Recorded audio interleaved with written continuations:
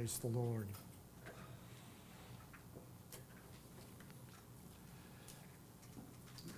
Good morning. Good morning.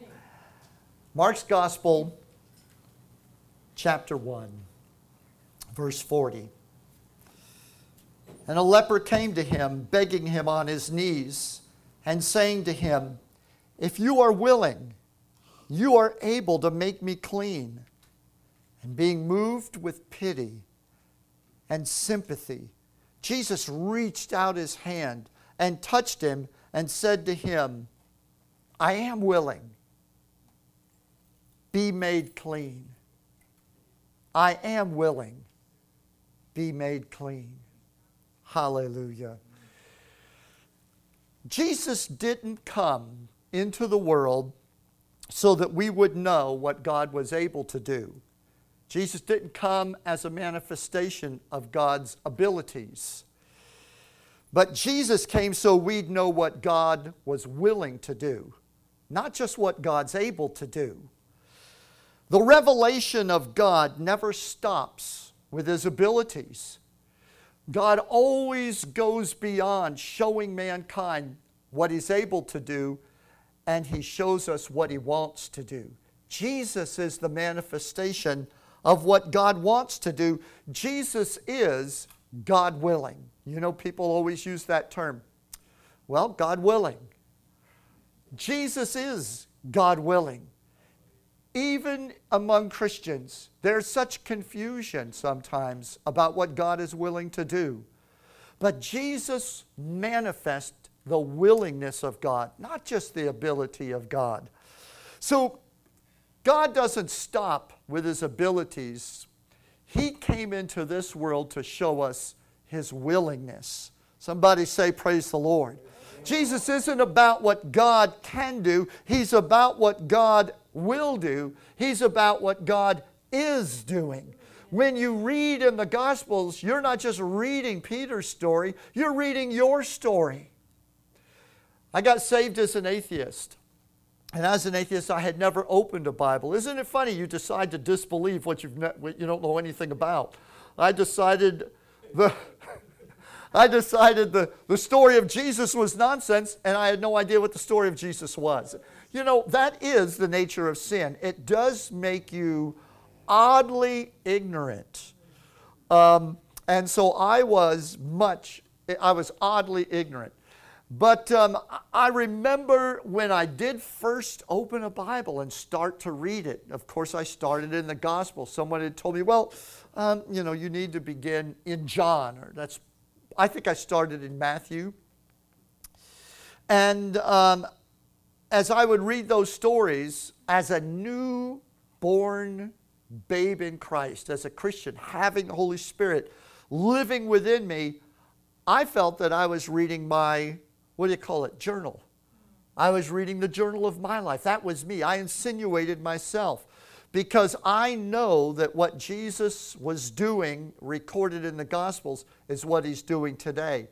I knew as a young believer that was a revelation of the will of God, not just a story of the abilities of God. In Acts chapter 10 and verse 38, it says, "And you know that God anointed Jesus of Nazareth with the Holy Ghost and with power. And then Jesus went about doing good and healing all who were oppressed of the devil, for God was with Him." I love that verse. Jesus is anointed with the Holy Ghost and power. And at 29 and a half years old, He is presented to the public with the anointing of the Holy Ghost. Do you realize that after Jesus has the experience coming up out of the river Jordan where John had baptized Him, He is the Word of God made flesh. He is the eternal Father manifest in the world as the Son. For He says to Philip in John's Gospel, "If you've seen me, you've seen the Father." I don't think that when we go to heaven, we're going to see an old man, a carpenter, and a little bird flying around.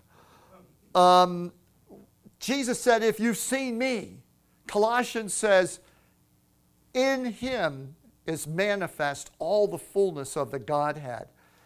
Jesus was the full revelation of the character and the willingness of Almighty God. You don't need to be pushing him aside and try to see the other side of God. Jesus is all the sides of God, revealed. Hallelujah, revealed. And so when we read Matthew, Mark, Luke, and John, we're reading the will of God for your life. We're reading about the answer for the world today. The riots in the streets, angry people, the killings, the confusion, all that is happening as the world is erupting.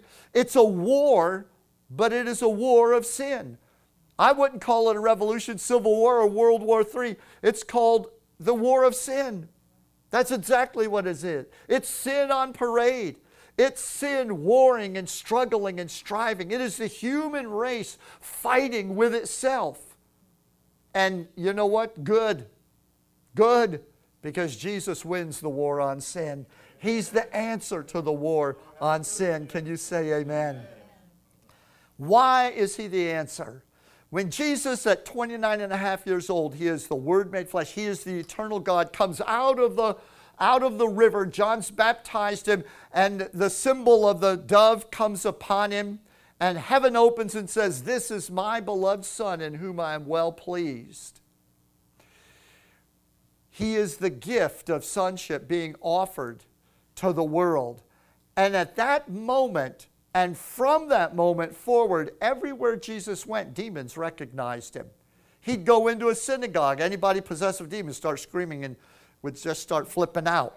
And he'd go out in public, and people that were oppressed of the devil would start raving, and lunatics would go mad, and all kinds of reactions would take place because Jesus would stride through the crowds of people, and people were healed and delivered. The Bible says we know how God anointed Jesus with the Holy Ghost and power, who went about doing good and healing all that were oppressed of the devil, for God was with him. Well, God in Jesus was manifest to heal and to bring you his goodness. The will of God is manifest in Jesus. If we want to know what God's will is for our lives, we have only to see Jesus. Because Jesus is not the manifestation of God's ability only. Even more than that, he is the manifestation of God's willingness. For God so loved the world, the Bible says, that he gave his only begotten Son. Jesus was all about God giving his love to you and I. That's the will of God in manifestation. In Mark's Gospel, chapter 9, there's a story of the father that has the son who has obviously some epileptic condition. And in Mark's Gospel, they said he had a spirit. King James calls it a deaf and dumb spirit, or a spirit that didn't allow him to communicate, and had a grip on his mind and had a grip on his body. And so he was having a fit, and the boy was having some sort of convulsive fit, and that spirit was rising up within him. And when he calmed down, Jesus says to the father, calls him over and says, how long has he been like this? And I want to pick up the story there. Jesus says, how long has this been happening? Jesus asks the father of the boy. And the father replies, since he was a little boy. The spirit often throws him into the fire or into the water, trying to kill him. Have mercy on us and help us if you can. Jesus responds, what do you mean, if I can? Jesus asked, anything is possible if a person believes. The father instantly cried out, I do believe. Help me overcome my unbelief. I've always loved that story. A lot of people misunderstand that story, and they think that Jesus is talking about the technology of faith. If you really can't bring yourself to absolutely believe that God is able to drive that spirit that's had your boy since he came into the world, drive him out. If you can't bring your mind to a place where, you can easily see that happening, you can believe that happening, then nothing's going to be possible to you. But if you can believe that that can happen, then it's possible. But that is not the faith that Jesus was encouraging the Father to have. When Jesus said to the Father, what do you mean if I can do anything? I can do everything. All things are possible. If you believe, the thing that Jesus was pulling on that dad's heart to believe was not how it could happen, but does God want it to happen? It was faith that Jesus wanted that father's boy to be healed, that opened the way to his deliverance. You see, when the man saw God in Jesus saying, I will. Everyone say that with me. I will. The leper says, Lord, you can heal me if you will. And Jesus reaches out and puts his hands on him and he says, what? I will. I am willing. I will. He's been waiting for you to ask him. Because the answer of God in Jesus is I will. And so when the Father saw Jesus speak to the Spirit in his boy and say, I command you, come out of him, hold your peace and come out of him. And the boy was completely delivered and set free. The Father at that point was cured of his unbelief. Amen. Why? Because he saw Jesus' will. He saw that God is willing. The thing that holds us back is that we have a hard time believing God is willing. We know he's able.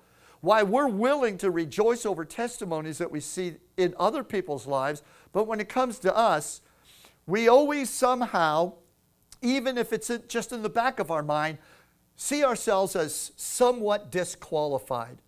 I know God's able, but I don't know if he is able to bless me. I don't know if he's able to do that in my life. I know that so far as ability goes, God could heal me. God could deliver me. The Lord could save me. Listen, there are sinners out there listening to this message right now. Unsaved people, people who have been standing on the fence and thinking about Jesus, but they just say within themselves, there's something that constantly holds them back, and I've watched it for years. It holds them back and they think, I'm not the kind of person God wants. God can't really do anything in my life. I've done too much. I've messed myself up. I'm just too hard-hearted. And people keep themselves because they don't know the willingness of God. I don't know if God will accept me. But Jesus is reaching out, just like he did to the leper, and he's saying, I will. I will be made whole. I will come. I will make you a fisher of men. Come on, don't worry about it.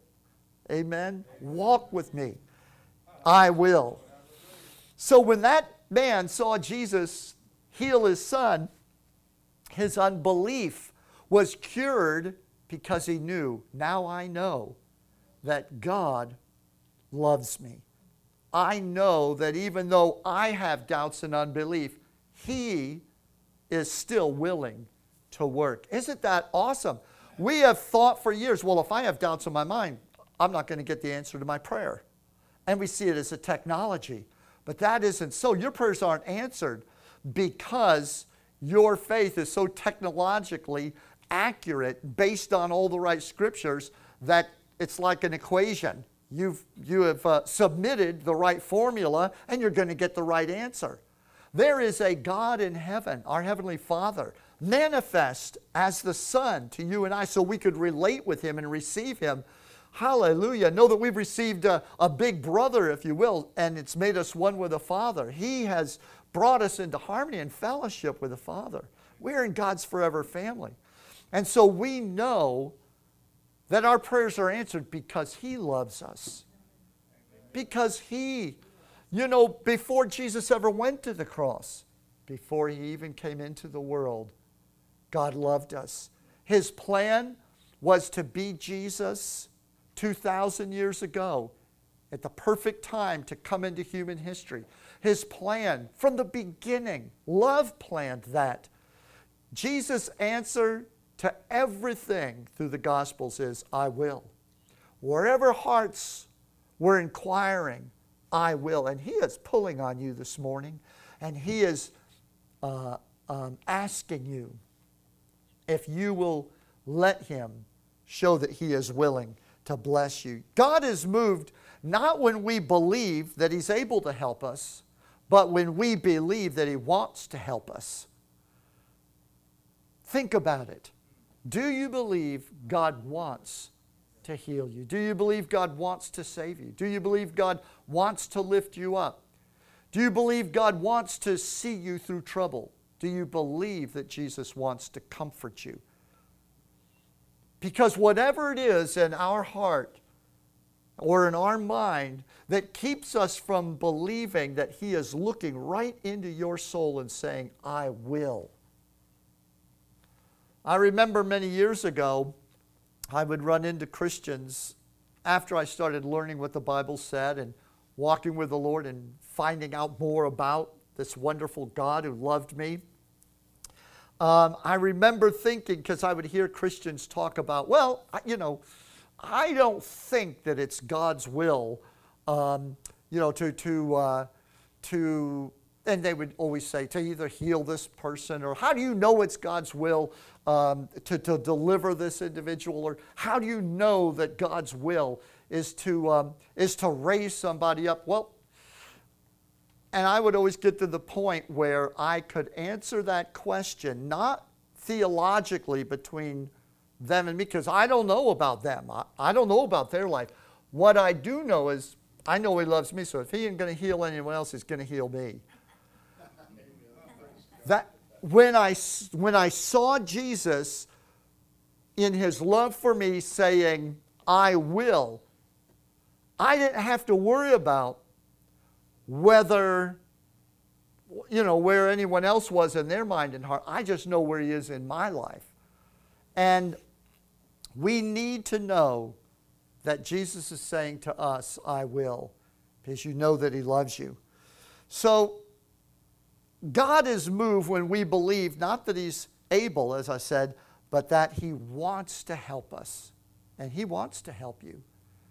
He is knocking at the door. All those verses that we use and we read, behold, I stand at the door, knock. Why is He standing there knocking at the door?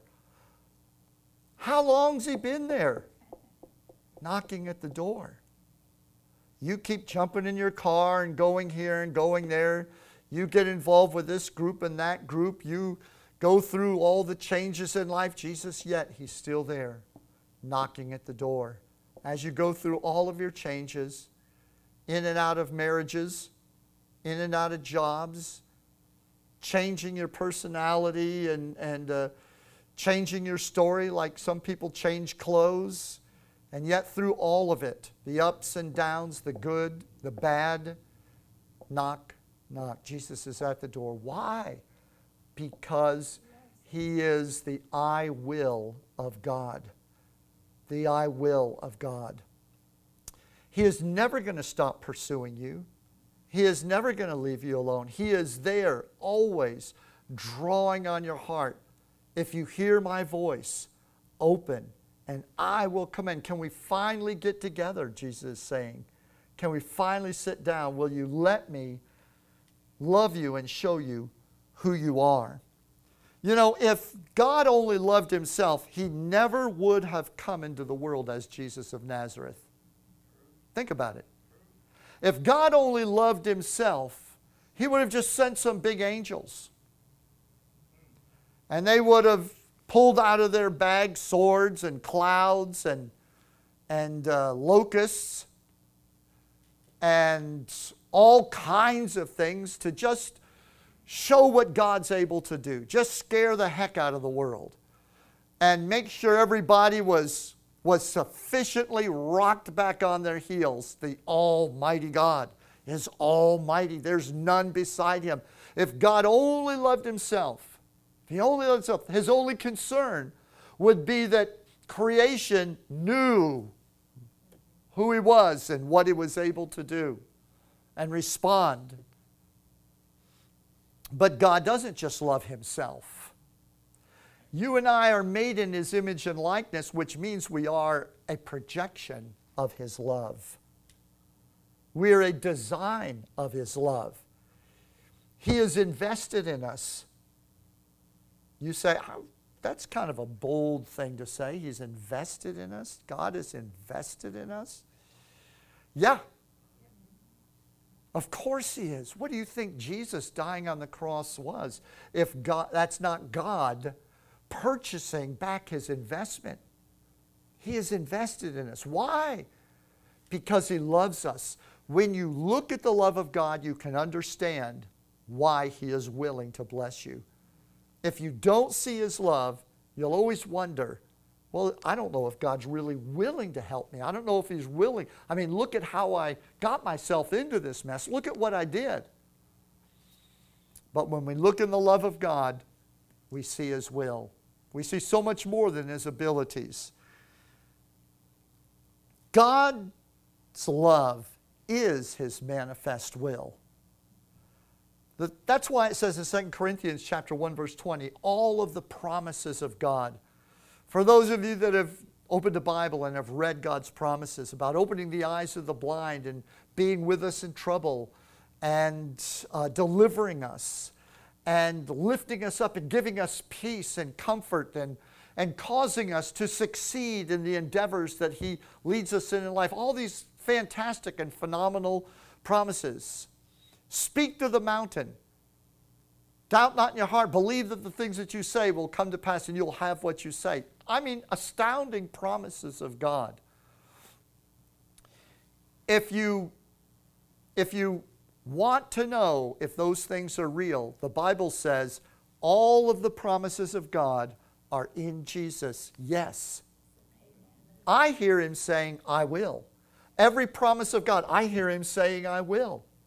And I have heard every theological argument argued by people, and it breaks my heart because I know those are people who somewhere in their own life or in their own experience didn't see a manifestation and have decided they needed to adjust their theology to explain why things didn't go the way they wanted it to go.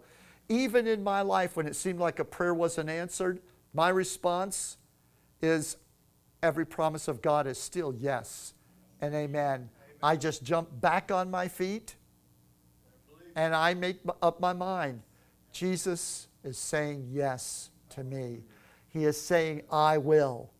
I will. Somebody say, praise the Lord. You see, God's love is His manifest will. We don't know everything. And in Deuteronomy, the Bible says, the secrets belong to the Lord, but the things that are manifest belong to us. Well, what is manifest? For God so loved the world. If you can take hold of that one thing in this message this morning, God loves me. Not just He loves the world. There are a lot of people who believe, oh sure, I believe God loved the world. I believe Jesus is the example that God loved the world. But they don't bring it home and say, God loves me. God loves me. When you bring it home and you are able to say, He is saying, I will to me, you now have to confront all of the reasons in your own life why you feel that you're not qualified. But Jesus is a wonder worker. He is a soul winner. He is a best friend. He is a lover of our soul, the bishop of our soul. He knows how to shepherd people. Hallelujah.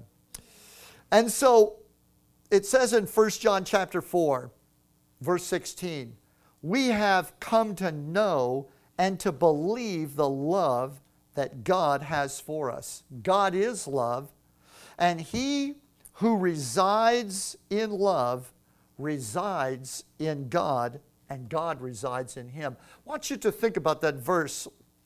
In its simplicity, it is absolutely brilliant. God is love.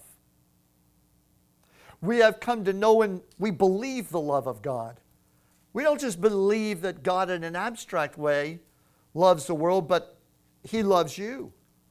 I believe He loves me. I believe that He cares for me. I believe He was anointed to heal and do good in my life. Hallelujah. In my life. Living proof. Glory to God. So God is love. And if you reside in love, now God has judgment, and God has reproof, and God has perfection. He is all those things. Those are all parts of His nature. But there's only one thing that the Bible says God is. Remember when He introduced Himself to Moses, Moses said, well, what's your name? Who are you? And God said, I am. That was Jesus talking to him. I am that I am. You see, the I am came into the world as the I will. If He's I am, when He comes into the world, He's I will. If He's I am, then He's I will. The I am is I will to me. Hallelujah. And that's His name. So, if you reside in love, what are you residing in? You're residing in the I will of God. Think about it. Have you ever seen the dynamics in marriage? I'm looking at a bunch of people, everybody, most people here, have either experienced marriage or have seen it. And one of the extraordinary dynamics of a marriage in real love is the way that they know each other. It's almost an unspoken kind of thing. And from the outside, you know, you could see one of them, a spouse, do something dumb to get him or herself in trouble. And as an outsider, maybe a friend of the couple or something, you would look at that and they'd say, oh, he's finished. Oh, is she going to get it? He's toast. She's over with. And she'll never trust him again. He'll never talk to her again. And that's the analysis from the outside, because you're seeing the sin, you're seeing the flaw. You're saying, oh, if that were me, it'd be over with. But on the inside, they are acting towards one another out of knowing the love they have between them, knowing the love. And so that one spouse just says, well, I know my wife, I know my husband, I know my wife, I know what they are to me, and I know that their answer is, I will. And that is the dynamic of love. And so you can attach yourself to God through His judgments. You can attach yourself to God through His correctiveness and His accuracy. But you'll never really know His fullness. You'll never really know that which He was anointed to impart to us. In fact, I would say that if you don't hear Him saying to you, if you don't know that He is speaking to you saying, I will, then you haven't really fully met Him. You haven't really fully met Jesus until you let Him do things for you. Amen.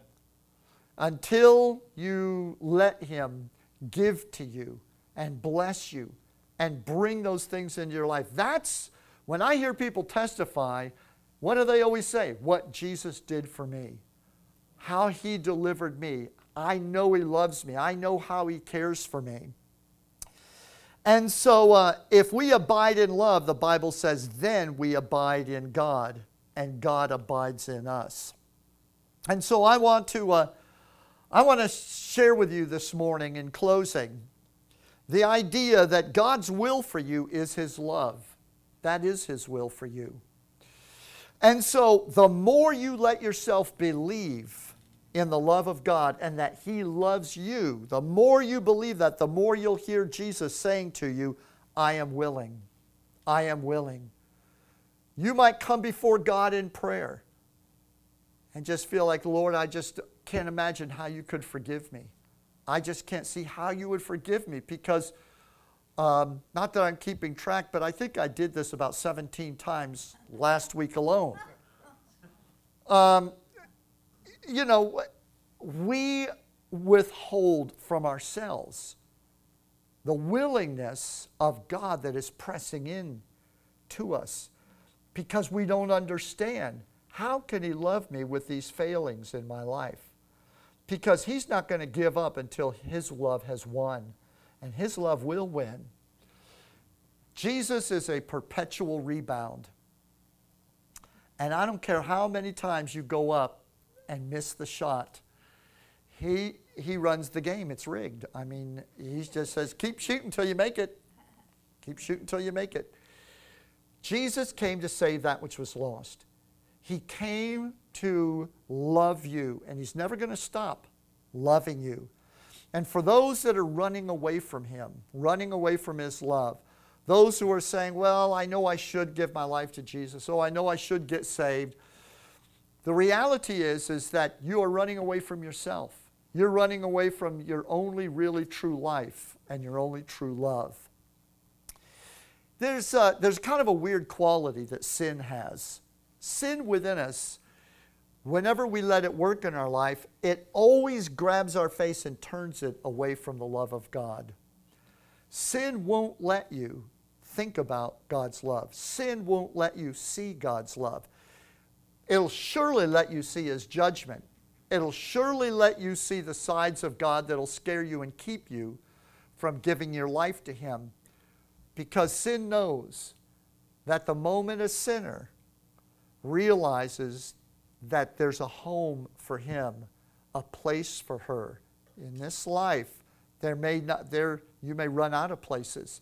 You may burn all the bridges behind you to the homes that you have. But in Jesus, he's always standing at the door. There's always room for you in his life. Amen. And so God's will for you is his love for you.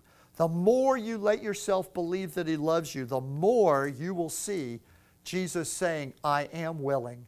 The people that walk with God and just see answers to prayer, and it can almost get a little irritating getting around them. You know, every week you get around them and it's like, oh, let me tell you what the Lord did for me this week. And, you know, and you're thinking, well, we'll see, maybe you need to let God do some things for you.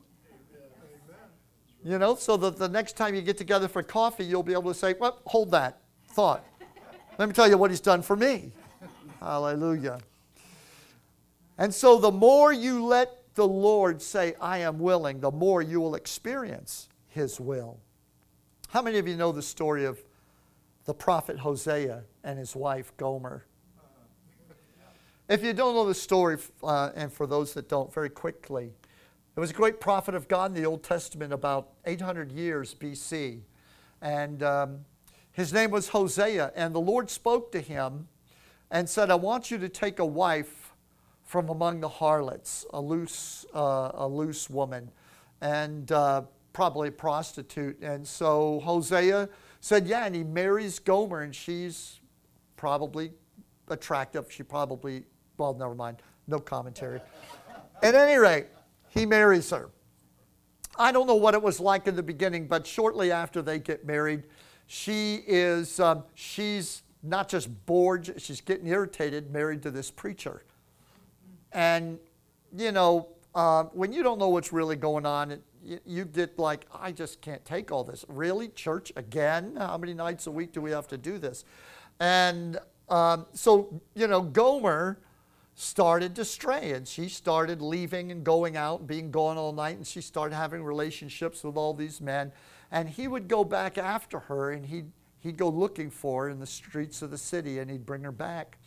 And she'd take off. And so as the years went by, this was what their relationship was like. He was married to this woman, and he loved her. She was the woman that would fulfill all of his boyhood dreams that he had of a wonderful holding hands, walking along the beach, and what it'll be like, and looking into one another's eyes and sharing our lives together. This was it, and she was unfaithful. She was not fulfilling his dream, but he still loved her, and he kept pouring his love into her. And, you know, finally one day, I think he probably gets a note or something, and she says, don't come looking for me. I've had it. I can't take it anymore. I'm gone. They've had 3 children. The last 2 children he suspects might not have even been his. And so she disappears. Time goes by, and he goes back out another time looking, because he just won't give up. And he finds her on a slave auction block. She's broken down. She's not beautiful anymore. She's been used up, and she's no longer attractive to the men in the town or the city, so she's being sold off for labor as a slave. Don't you know what Hosea does? He buys her. He buys her. He pays the price. He said, come on. Can you imagine what she might have felt? I'm going to leave that thought with you. I'm not going to embellish on it, but I can just imagine the conversations, what she must have been thinking. He brings her home, and he starts treating her as his wife again, starts bringing her back to a place of dignity. And eventually, the Bible doesn't tell us what the later years were like, but the story is there, open-ended, so that you know that this story has nothing to do with a prophet and a prostitute that he married. It has to do with God's love for sinners. And Gomer is essentially, in one way or another, what all of us are, is we tend to go astray in our life. We want to do our own thing. But he never stops loving us, and he always comes. Eventually, Gomer realizes she has one of two choices. Either life out there following this thing in me that keeps telling me I'm going to have a meaningful life out there, and she ends up finally being sold as a slave. That is the deception of sin. When we run from God, that's where we end up. In one way or another, sold as a slave, unwanted. Whether you're a slave to material shackles, or whether you are a slave to the cruelty of men, or a slave to habits, everybody eventually, that's how you end up in the world. But Jesus never stops. He's knocking at the door. And he eventually brings her home, and she goes back home. And she becomes that woman that is dignified by his love, and he cares for her. That's Hosea and Gomer. And I'm going to just slip one other real quick story in, and then we'll have a little time of response. The prodigal son. Even unsaved people know the story of the prodigal son. The prodigal son, Jesus told that story of the father had two sons, and the younger son said, give me my money now. Give me my inheritance. I don't want to hang around here and just take care of the farm and go to church and be a member of the family. That's a city's out there, man. And so he takes his money and he goes, and of course it's great fun for a while. Money buys you a whole bunch of friends, and he's like the life of the party. But then famine comes, his money's gone, and as time goes by, he ends up just eating the food that the pigs won't eat. He's in the pig pen trying to feed himself. And Scripture says he's sitting there, his life's totally wrecked, and it says he comes to himself. And I pray that you come to yourself today. Pray that you will really rise up and take an honest assessment. And the prodigal son came to himself, took an assessment. He said, I'm going to go back to my father's house. He said, I know that they've got plenty to eat. I know there's, a shower. I know that there's provision. And maybe my father will let me just be one of his servants. I'll come back home.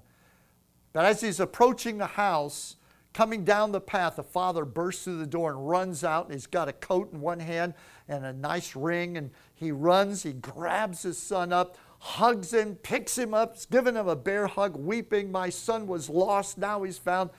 And so the prodigal son has asked the question, if I go home, will Dad let me back in? Will Dad take me back after everything I've done? And with a ring of acceptance, with a coat, and with a giant celebration and a feast, the father said, I will.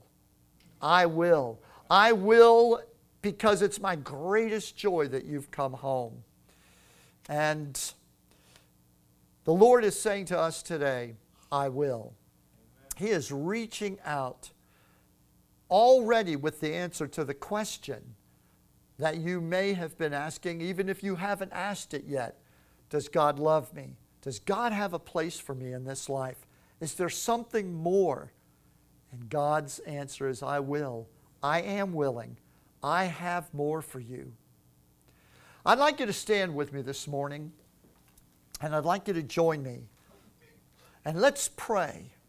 Let's just open our heart, because if, and this of course is a rhetorical question, if God in heaven is sitting upon his throne, and if he really is Jesus who came to this earth and died on the cross, then he loves us. He loves us, and he is willing. He is wanting to speak to us today, and he's wanting us to ask the question, not is God able to help me, but does God want to help me? Lord, do you want to help me? Are you brave enough today to come before God and ask the question, do you want me? Do you want me? Do you want to heal me? Do you want to deliver me? Let's bring those questions before the Lord.